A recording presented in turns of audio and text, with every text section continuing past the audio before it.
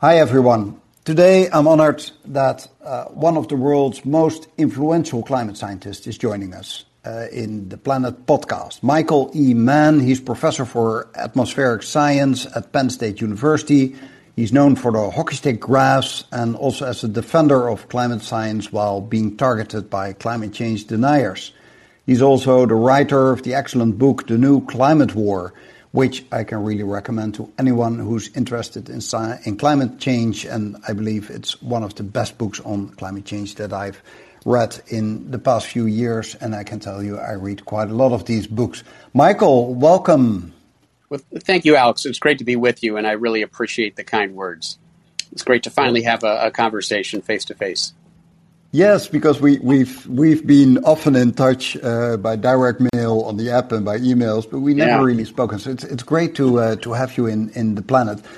Normally, I start with some recent climate news. So this morning, I looked in what the climate change news was, and I noted several examples of court cases. So there was in Alaska, the Supreme Court had ruled against use, arguing that the failure of the state of Alaska to take action on greenhouse gas emissions interferes with their individual constitutional rights. And you will, of course, remember from last week that we learned that that was much more positive news, that a federal judge decided to invalidate the results of a huge oil and gas lease sale in the Gulf of Mexico. And the American judge said that the Biden administration had failed to properly account for the auction's climate change impact. So if we only look back 5 years or so, I don't recall reading about these kinds of court cases. Actually, I think my country, the Netherlands, became kind of famous by winning this first case against our government. And you've been fighting for decades to convince the people and the media and the politicians about the findings of climate science, and you were fighting a well-funded disinformation campaign funded by the all-powerful fossil fuel industry. And did you and many of your colleagues now finally succeed to convince the people of the reality of climate change? And did we win the climate war because you're writing about a new climate war? Tell us about it. Yeah, I think it's also the case. The Dutch court also found it found in favor of some environmentalists who had challenged Shell, Royal Dutch Shell, and they are required now by the court to lower their carbon emissions, I believe, by 50% within this decade. So there's been some leadership when it comes to these legal cases, certainly in the Netherlands. But we are starting to see some successes here in the United States as well, as you allude to. And it does tie into this larger battle, the climate wars, as I refer to them. The old climate war, which has essentially been won, was this war on the part of polluters, fossil fuel interests, conservative groups representing their interests, this effort on their part to discredit the basic science, the scientific evidence of human-caused climate change. Well, we've reached the point where it just isn't credible anymore to deny that it's happening and to deny that we can see the impacts, because we're seeing them play out almost in real time now. It doesn't mean that the fossil fuel industry has rolled over, has given up. So indeed, they've turned to these other tactics that I detail in the New Climate War in their effort to keep us addicted to fossil fuels. Because in the end, they don't care about the reason. They don't care about the path we take. They just care about the destination. They want us disengaged, and they want us to remain reliant on fossil fuels. And so whether they lead us to deny that the problem exists, or they deflect our attention away from meaningful solutions, divide us, get us fighting with each other so we don't represent a united front, convince us that it's just about individual lifestyle choices so that we don't demand policy action and systemic changes, and even fostering doom and despair, doom-mongering and despair-mongering. If they can get us to believe that it's too late to do anything about the problem, ironically, that potentially leads us, to the same place, disengagement. And so these are the tactics that we are now facing. And that's really what the book is about, helping people sort of recognize these tactics and recognize how to push back on them, because we can feel it. We are so close now to finally seeing the action that we've worked so hard and long toward. But there are still these obstacles in our way. And so we need to recognize those obstacles so we can finally, act in a manner that is consistent with the challenge that we face. Yeah, you mentioned two examples. One is that people should focus on their own individual actions, and the other one that you mentioned is that people have kind of given up because we're doomed anyway. If we look at the first one, like me, you are also a vegetarian, which I read, and I'm happy to read, because I believe that it is good to take individual action, but I suppose you're not against individual action, but it's just not enough. Is that right? Should we take shorter showers, and should we go on a biking holiday instead of flying to Tahiti or something? What can we do as individuals? Yeah, and I should say I don't eat meat, but I guess I'm a pescatarian, so I'm not all the way to vegetarian yet. But indeed, I find that I'm happier. I feel better. I feel healthier. There are all of these things that we can do, right? That they decrease our environmental impact, our carbon footprint. They make us feel better. They save us money. They set a good example for other people. Why wouldn't we do these things? Of course we should do all these things. What we have to guard against is this argument that if we do these things, then that solves the problem. That's all we need to do, because that indeed does play into the agenda of polluters who would love to have us so focused on our individual carbon footprint that we fail to notice theirs. 70% of our carbon emissions come from just 100 polluters. And so while we should do all these things that we can do to decrease our environmental impact, absolutely, we also have to make sure that we hold polluters accountable, and we hold our policymakers, our politicians accountable for acting on our behalf rather than acting in the interests of a small number of polluting interests. Which is a well-known tactic used, as you mentioned, by the tobacco industry and the gun lobby, that guns don't kill people, but people kill people. You mentioned the campaign, what was it, the Crying Indian campaign, yeah. which I didn't know, but that's a typical example, I guess. Yeah, if you grew up in the States, in the 1970s, as I did, then you will remember this ad. It had this profound impact on us. This tearful Native American, was canoeing down this river that's been polluted by all this strewn bottle and can litter, and it felt empowering. It felt like, yes, we need to clean up our environment. But it turns out it was a PR campaign that was hatched on Madison Avenue by Coca-Cola. And the beverage industry, they wanted to convince us that we didn't need bottle bills. We didn't need systemic solutions. So they made it all about us to, basically to further their interests, because the bottom line is that acting in a systemic way, a bottle bill, these regulations, would solve this problem at its source, but it would cost them profits. And thanks to their very effective deflection campaign, it was extremely effective here in the United States. We have one of our other great global environmental crises today, the plastic pollution crisis, thanks to the clever and effective use of a deflection campaign by industry. We have to recognize they're doing that right now on carbon emissions and climate. Yeah, it's good to hear, good to be aware of that, and at the same time, still keep taking our individual actions, but only doing it ourselves. We're not getting there. And then the other one, yep. Yeah, and the other one that you mentioned is on the doom kind of approach. I see that on Twitter. I have followers on Twitter that have given up all hope, and they write that to me in direct messages or in comments on tweets that I send. And they believe that we have somehow passed the tipping point, and that nothing can save us now. And we will see feedback loops where warming leads to even more warming. I remember a book I read last year or 2 years ago with the opening line was something like, "It is even worse than you think it is," and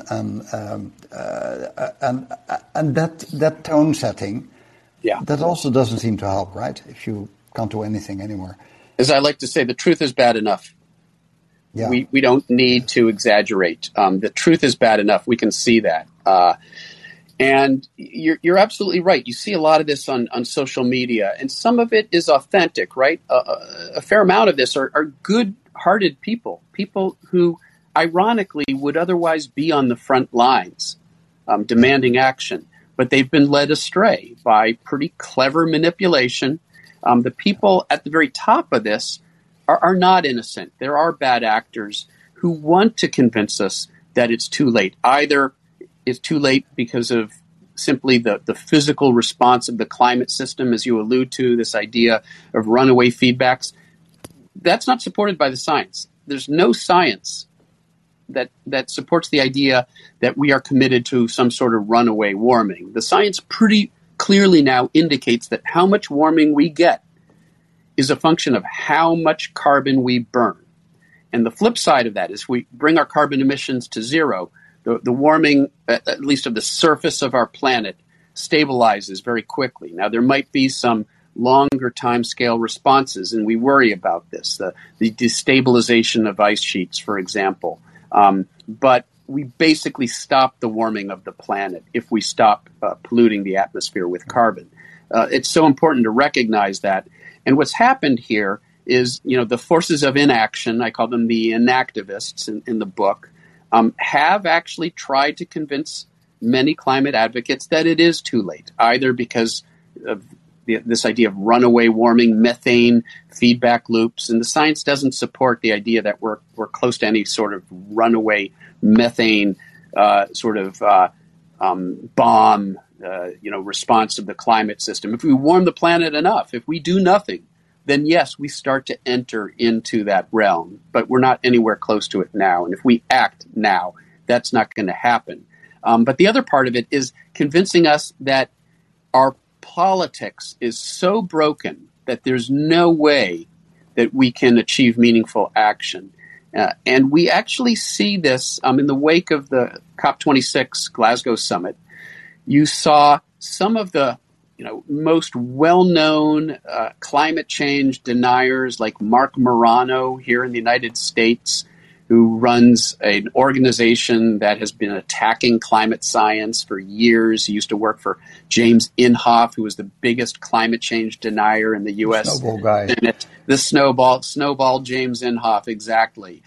This guy, Mark Morano, after the Glasgow COP26 conference ended, he quoted out of context some climate advocates that made it sound like the entire process had collapsed, that it's unsalvageable. There's no reason to even continue with these multilateral negotiations.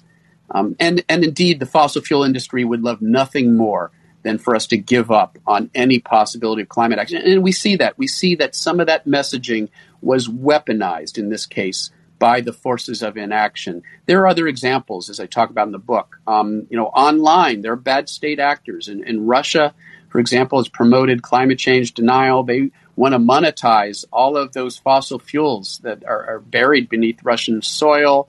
And they have worked for years using, black ops, social media campaigns to influence American politics and European politics and Canadian politics in a way that stymies meaningful climate action. And we know that they have, armies of bots and trolls that pollute this space, the social media space, and are intended to take in well-meaning bystanders. People who would otherwise be on the front lines, like I said, convince them it's too late to do anything and there's no possibility of meaningful policy action. They want these people on the sidelines rather than on the front lines. Yeah, and I noticed on Twitter they're becoming more clever because a couple of years ago, it was if I, retweeted Al Gore, then you got a message, Al Gore's lying and he's been convicted in court for lies, etc. Actually, I just got today an email, somebody writing to me, is it true? Has he been convicted? But now it gets more clever. Now it's this thing, in the last few weeks, I think it was you in a tweet that warned for it, this thing, Creative Society, that then sends out tweets that you or I could have sent out, and then you follow them, and then you look into their accounts, and then they come with all kind of quatch about solar radiation things, or the moon turning upside down, or I don't know what else. And it's become more clever. They first lure you in, and then they come with all this disinformation. Yeah, so it's a project of, I believe it's called ALLATRA, which is actually a group that's connected to the Ukraine. It's actually Putin-friendly Putin supporters within Ukraine, and so there's this tie in to the Russian government. And you're exactly right. They had this big open online conference that they were advertising, and they were sort of, poking people like myself on social media. Hey, you have to participate in this conference. This is the biggest conference. And they were using, as you say, very clever language: climate emergency, climate crisis, the same language that, our friend Greta Thunberg uses, right? Yeah. But co-opting that language because they want to suck you in by making you think that, we're really about doing something about the climate crisis. And part of their messaging was you need to hear the truth. They're hiding the truth from you. Or what's this truth that's been hidden from you? That climate change actually isn't caused by human activity, that, as you say, it's cosmic rays or what have you. It's what we call, in English, we call it a bait and switch, where you bait people, you bring them in, and then you give them a different product from the one that they thought they were going to get. It's very clever. It's very pernicious, and it does demonstrate, in a very, I think, in a very visceral way, how even doom and despair has been weaponized by the forces of inaction. Yeah, actually, they've already invited me several times to speak at their conferences. Hoping, since I'm not a climate scientist by background, I have a security background, and I've been a diplomat for many years. So they hope that maybe this guy doesn't know enough of it. So let's ask him to be a speaker. Well, as a diplomat, you're probably well acquainted with these sorts of tactics. So, oh yes, a lot of these. A lot of tactics of marketing are also used in diplomacy in all kinds of good and bad ways. So yes, it's just a reflection of society, I guess. And you mentioned Greta. I think if we talk about hope and positive development in the past 5 years, because there have been a lot, I say that is one of the big positive developments in the past few years of just one girl in those days, still 15, I think, starting to protest, literally just a 5 minutes walk from my house in those days. Yeah. In front of the Swedish Parliament in Stockholm, and creating a mass movement of youth saying to our generation, hey guys, it is now really time to do something about it, because this is our future that you're ruining. Have you worked a lot with young people in your work? I have. I've interacted with Greta and other youth climate activists here in the United States. And, they're a diverse group. Of course, Greta rightfully gets a lot of attention. In a sense, she sort of created this movement. But it's, it now consists of millions of young folks around the world who are part of this movement, and adults who are supporting them as well. And so, one person really can make a difference in this world. And Greta demonstrates that. It's sort of funny. Back in 2016, I actually co-authored a children's book with Megan Herbert, who's actually from the Netherlands. She's a children's illustrator and book writer. And back in 2016, before Greta had actually even emerged on the scene, we co-authored this book, The Tantrum That Saved the World, which is about a young girl named Sophia who throws this tantrum because all these animals are showing up at her doorstep that have been displaced by climate change, a polar bear, a swarm of bees. She's very upset about that, but ultimately this tantrum becomes empowering, and she becomes the change that she wishes to see in the world, holding, the adults in her world accountable and taking it all the way up to, the president. And so it was sort of a profound example of life imitating art. And now the first edition of the book, Megan only made it available through self-publishing. It was a limited edition, only 2,000 copies. But now the second edition, which has been expanded and updated, is due out next month, or actually due mid-March. And it's going to be sold by a major distributor, Penguin Random House. And so it'll be available to a much larger audience. And we hope that it does help communicate the ethical dimensions of this problem. And that's what was so important about Greta and these youth climate activists and advocates, is that they recentered this conversation where it always should have been. For too long, we've allowed it to be framed in terms of economic cost-benefit analysis and politics. And it's more than anything else. It's about our ethical obligation not to degrade this planet for future generations and for those who had the least role in creating the problem around the world. So I think that that's what's so powerful about the movement. It finally has recentered this conversation where it always needed to be. And it's part of why I'm optimistic. Yeah, wonderful. Actually, the book, Tantrum to Save the World, is amazing. So for people listening here, if you look for a book for your kids, it is funny, it is well written, it is very much to the point. Well, most of the credit goes to Megan. She's just wonderful. It was great to work with her. I tried to provide some of the scientific context, but yeah. Yeah, and it's so I advise that to everybody. Actually, she asked me to write what's that in English? That you write something on the back cover of the book. That's right. Yes. So I wrote basically these lines at the back of the book. It's wonderful. Yes. So, now I've seen them. Maybe I should have her in one of the next podcasts that would be Tell wonderful. more about the book. That'd be wonderful. Yeah. I'll invite her. I promise that right here. I'm still in touch with her. I had a few more things. I'm also looking at the clock, but I have a few more things I would like to cover. We can do like a lightning round. I'll keep my answers short. Yeah. A question that came up several times in a recent podcast. What about nuclear? Everybody agrees on renewables, solar and wind turbines. Wonderful. We all agree we don't want coal, we don't want oil, and gas is also not good.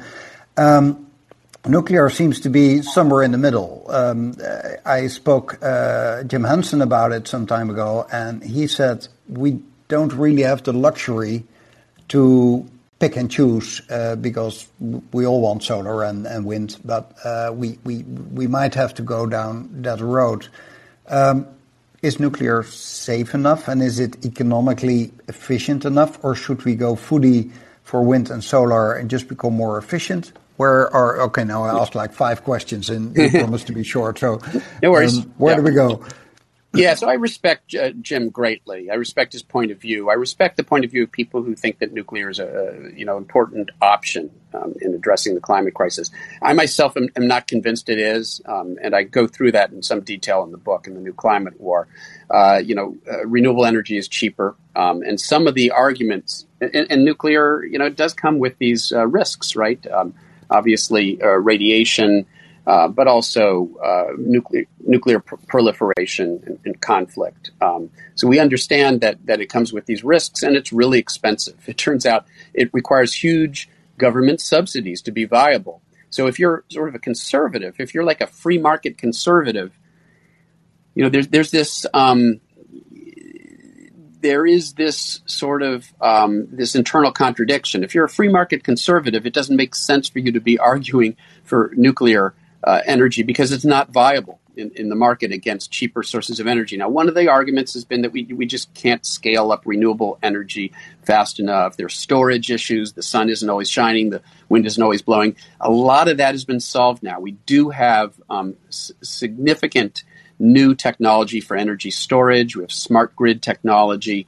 We have the tools now to solve this problem with renewable energy. I'm convinced that that's the case. There are experts in this field who have made a compelling argument that that's the case, like Mark Jacobson of Stanford. And so there is a solution that's cheaper. It comes with less risk.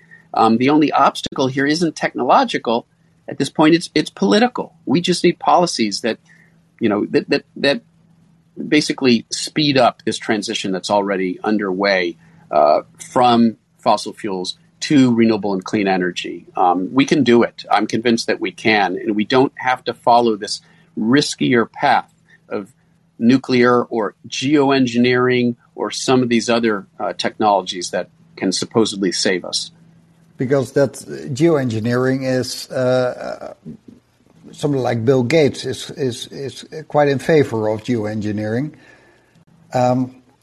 You've been in, I can't say a conflict, but you've been quite a bit in debate with him, I think, about his book on which partly promotes geoengineering. Yeah, I mean, I think it's great that someone like Bill Gates is, using his platform to raise awareness about the climate crisis. But I think his prescription is the wrong one. It is potentially a dangerous one. It sort of leads us down this dangerous path of, nuclear, of course, he's advocated for, and he's personally invested in it. Geoengineering, manipulating our planetary environment in a way to try to offset global warming. Again, he's personally invested in the technologies to do that. This was actually lampooned in the film Don't Look Up, where there's this technology billionaire. I won't go through it. Everybody who hasn't seen it should watch it. But this tech billionaire who basically tries to convince us that the real solution to dealing with this comet that's going to strike us and kill the planet is to use this dubious technology that he profits from rather than solving this problem safely. And I won't give away the ending, but they don't take the right path. They follow him down the wrong path. I love that movie, and I can imagine. How do I say this politely? When you were looking at the movie, did you recognize anybody?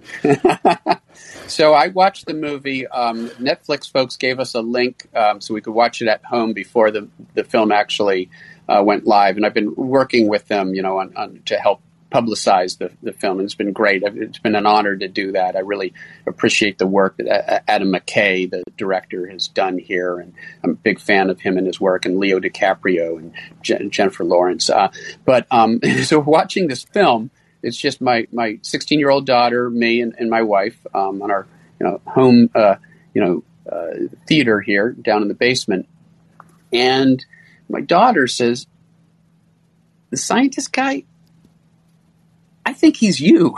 I think he's, like his mannerisms, and I was sort of just joking about it. I do know Leo DiCaprio. We've interacted quite a bit in the past, and then in an interview, he actually name checked me. He mentioned my name and some of the scientists who had, as the scientist who had sort of inspired in part that character. I would hasten to point out that I don't think he's accusing me of some of the more negative attributes of the character, marriage, infidelity, and other things, but just sort of the pressures that you're under and the frustration being a scientist who understands the depth of this problem and encounters a not entirely willing public when it comes to the messaging around it. Yeah, I can imagine the frustration of that scientist. Dr. Mindy? Dr. Mindy, yes. Yeah, you must recognize so much of that. I think a lot of us do. I think a lot of us represent attributes of him, in ourselves. Yeah, exactly. Yeah, and just as well, you can recognize the villain, if you want to call him the multi-billionaire type. Peter Isherwell, played by Mark. He may even be a Dutch actor. Or he's a Scandinavian. I forget his Mark Parr. Forgot the name of the actor. He's just wonderful. I mean, it almost steals the show. It's so eerie. He's so good. Yes, seems to be a bit of a mix between Elon Musk and Jeff Bezos, and there's a bit of Andy Warhol in him as well in his looks. There is, and definitely some Bill Gates thrown in when it comes to geoengineering. Yeah. It's so anyone who has not seen this movie, I think it is really, really wonderful to see. Looking at some last things I was looking through this morning. I saw, and that's not from this week; it's from a couple of weeks ago, that the number of Americans that now actually believes in climate change, and that is by Tony Lazarowicz, if I say his name right, the guy at Tony Lazarowicz Yale. and Ed Maybach. Yep. Yeah, and I met Tony in my days at Yale in 2014. They say now that from the 6 categories of people that you have, from being alarmed to all the way to completely ignoring and denying it, the 2 categories of being either concerned or being alarmed. So let's say the top 33% of being worried has now enormously grown. It's now 6 out of 10 adult Americans that are actually worried about climate change, and I think that is positive news, because you need to be worried before you take any kind of action, I think. Yeah, and you know what? It was also interesting, Alex, that the people in the most dismissive category, the dismissives, those who actively deny that climate change is even happening, are now in the single digits. It's like 8%, and yet it feels like they have so much greater a presence on our social media. You would never guess that it's only 8% of the population, but that's the problem, is that there is this megaphone, and we do have bad actors that are amplifying this small fringe viewpoint to make it feel like it's pervasive. And what's so pernicious about that, what they want us to think is that there is this groundswell of opposition, even if we accept that this is a problem. If we really believe that our neighbors and our friends bear antipathy towards climate action, we're less likely to talk with them about it. We're less likely to bring it up. And that's what they want. They want to silence that conversation. Yeah, and it's positive news. I remember that only a couple of years ago, when one of the IPCC reports came out, and I'm talking about, maybe that was probably the latest big one. So let's say about 7 years ago, on the national news in the Netherlands, let's say the BBC of the Netherlands, when the IPCC report came out of the best scientists in the world, and you were one of the people that contributed to it, which said, of course, I don't know exactly what was this report that came out, but climate change is bad, it's man-made, we should be worried, we should take action, we can still take action, etc. All the lines were in there. That report got like 2 minutes attention on the main news, and then they interviewed a guy who called himself a science journalist. He looked maximum 20, but I guess he was younger.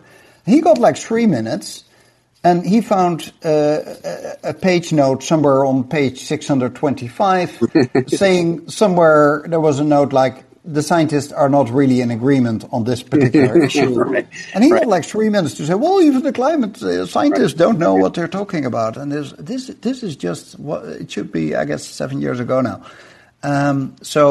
We've made some progress. Yeah. There's much less false balance than there used to be, and so that's a minor victory here. It's journalists are trained to be neutral and show both sides of the argument. But in this case, there wasn't an argument, because all scientists already agreed. It wasn't even the 97% that you heard from years, because that 3% has been researched, and that was all completely nonsense as well. Right. As a very last question. Is there anything for people that are listening? Most people listening to this podcast are already concerned or alarmed about climate change, and they accept the basic science, and they are worried. What is the key message that you would like to give to the average listener to this podcast? Yeah, I would boil it down to 2 words, and this is my tagline these days.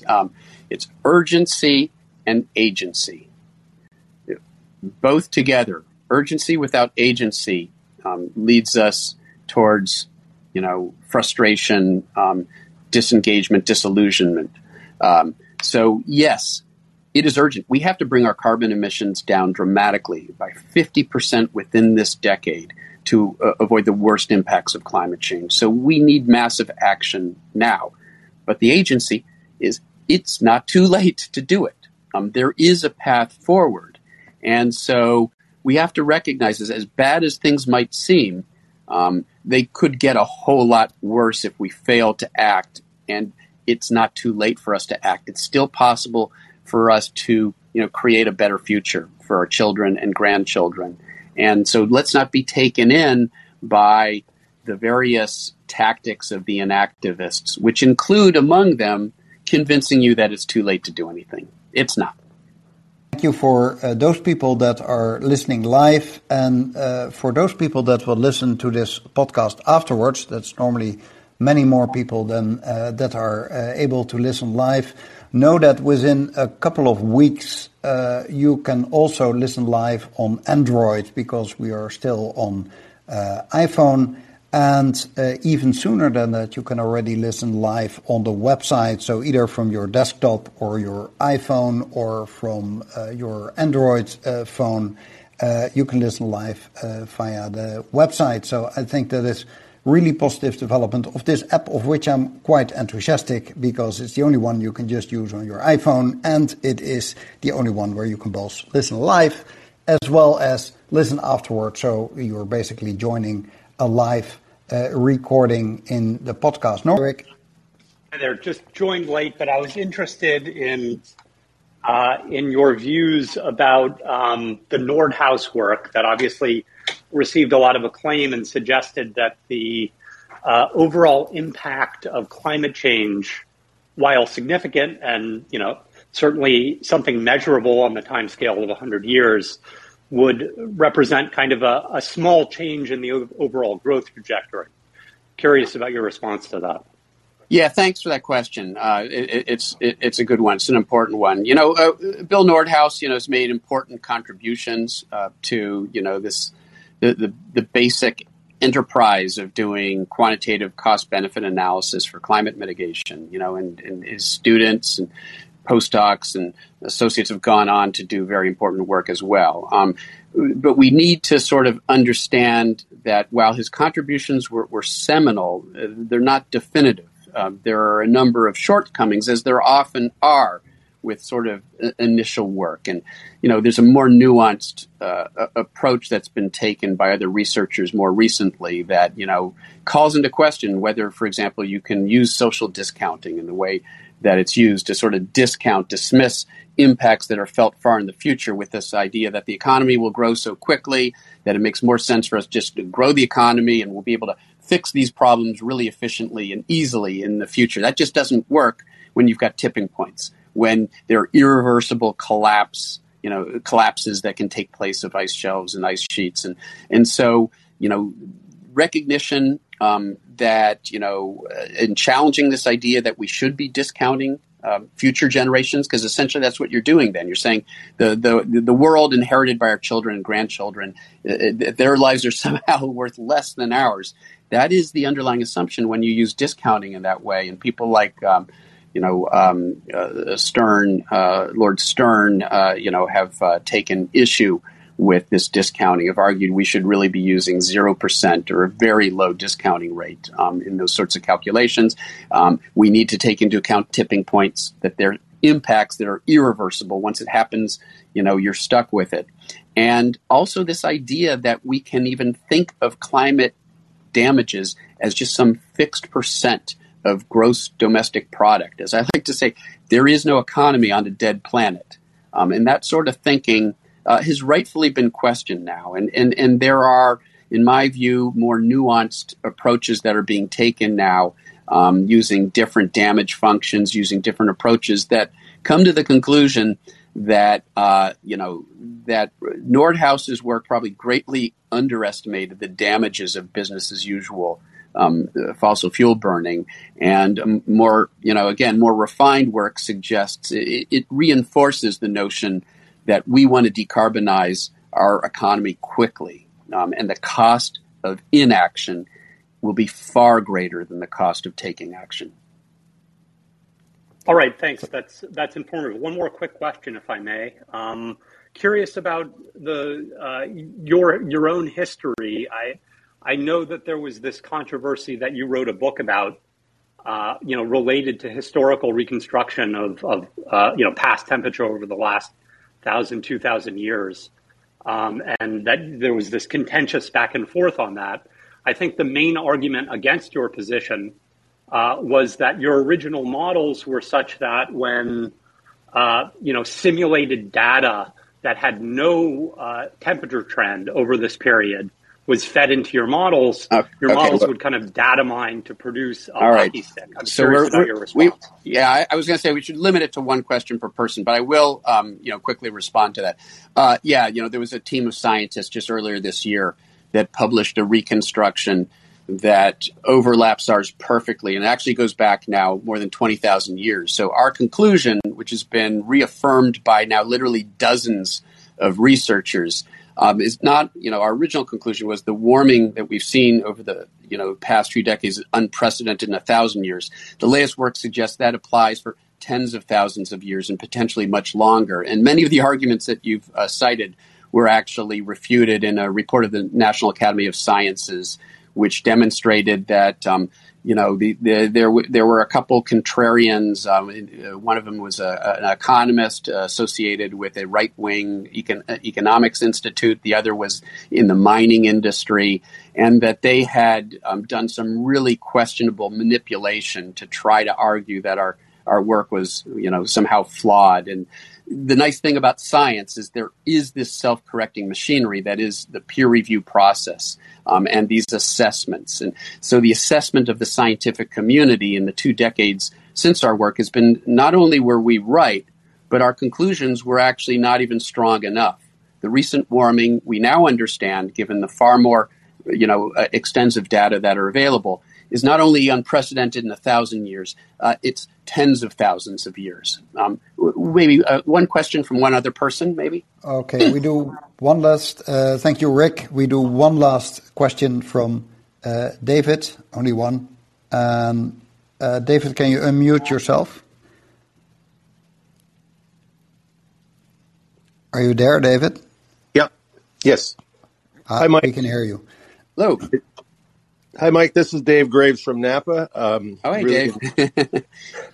Hard to believe your daughter's 16. When she visited us, she seemed like she was about 6. But anyway, I'm calling about the whole rooftop solar thing in California, not to get too deep in the weeds, but one of the problems seemed to me was that there was this back and forth amongst people who are really on the same team. Yeah. But there was this ideological purity thing, and there ended up being a lot of ad hominem attacks against people like Severin Bornstein and the NRDC. And their point, it wasn't that hard to read the fine print and say, oh, maybe they have a point. So how do we get away from that? Yeah, and you get it. So this had to do with the solar tax credits in the state of California and, that were rates, also the net metering rates. Right. Yeah. It gets at this larger issue, which is infighting. It only helps our adversaries. When we start, these sort of purity tests. And this idea that everybody has to achieve perfect, climate purity.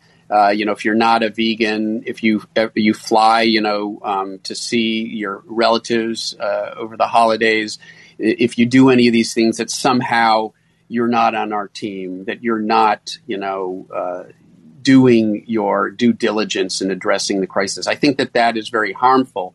And in fact, as I, detail in the book, the inactivists have really worked at stoking those fires and sort of prying open those cleavages within the movement to get us fighting with each other, dividing us, because then, of course, we don't speak with a single, a united voice demanding change. And so we have to be aware of how this sort of infighting and this contentiousness and sort of friendly fire, battling with people who are on the same side as us, how that is used, how that is leveraged by the forces of inaction. it's so important to understand that. And I think this is, Dave, just the latest example of that in what's playing out in California, which is sort of a beacon to the rest of us. I mean, California has been such a leader when it comes to the renewable energy transition and sort of painting, the path forward for the rest of us, for the other states. It's so important that we not allow Californians to devolve into this circular firing squad, and continue. And California continues to provide that leadership. Wonderful. Thank you so much. Thank you, David, also for asking the question. And I would like to enter because we continued longer than I had promised, Mike. I'm very glad that you gave us a bit more time, and it's wonderful to hear all your insights. Stay on the Zoom. Thank you, all listeners. I will end the room now. Last comment. Next Thursday, 3:00 Eastern Time. I'll look together with Alistair Doyle, the former Reuters environment correspondent. I will look back at all the climate change news of last week, just like we did in the previous weeks. Every Thursday, 3:00 Eastern Time. I hope you will join again and to see you there. Thank you. Bye-bye.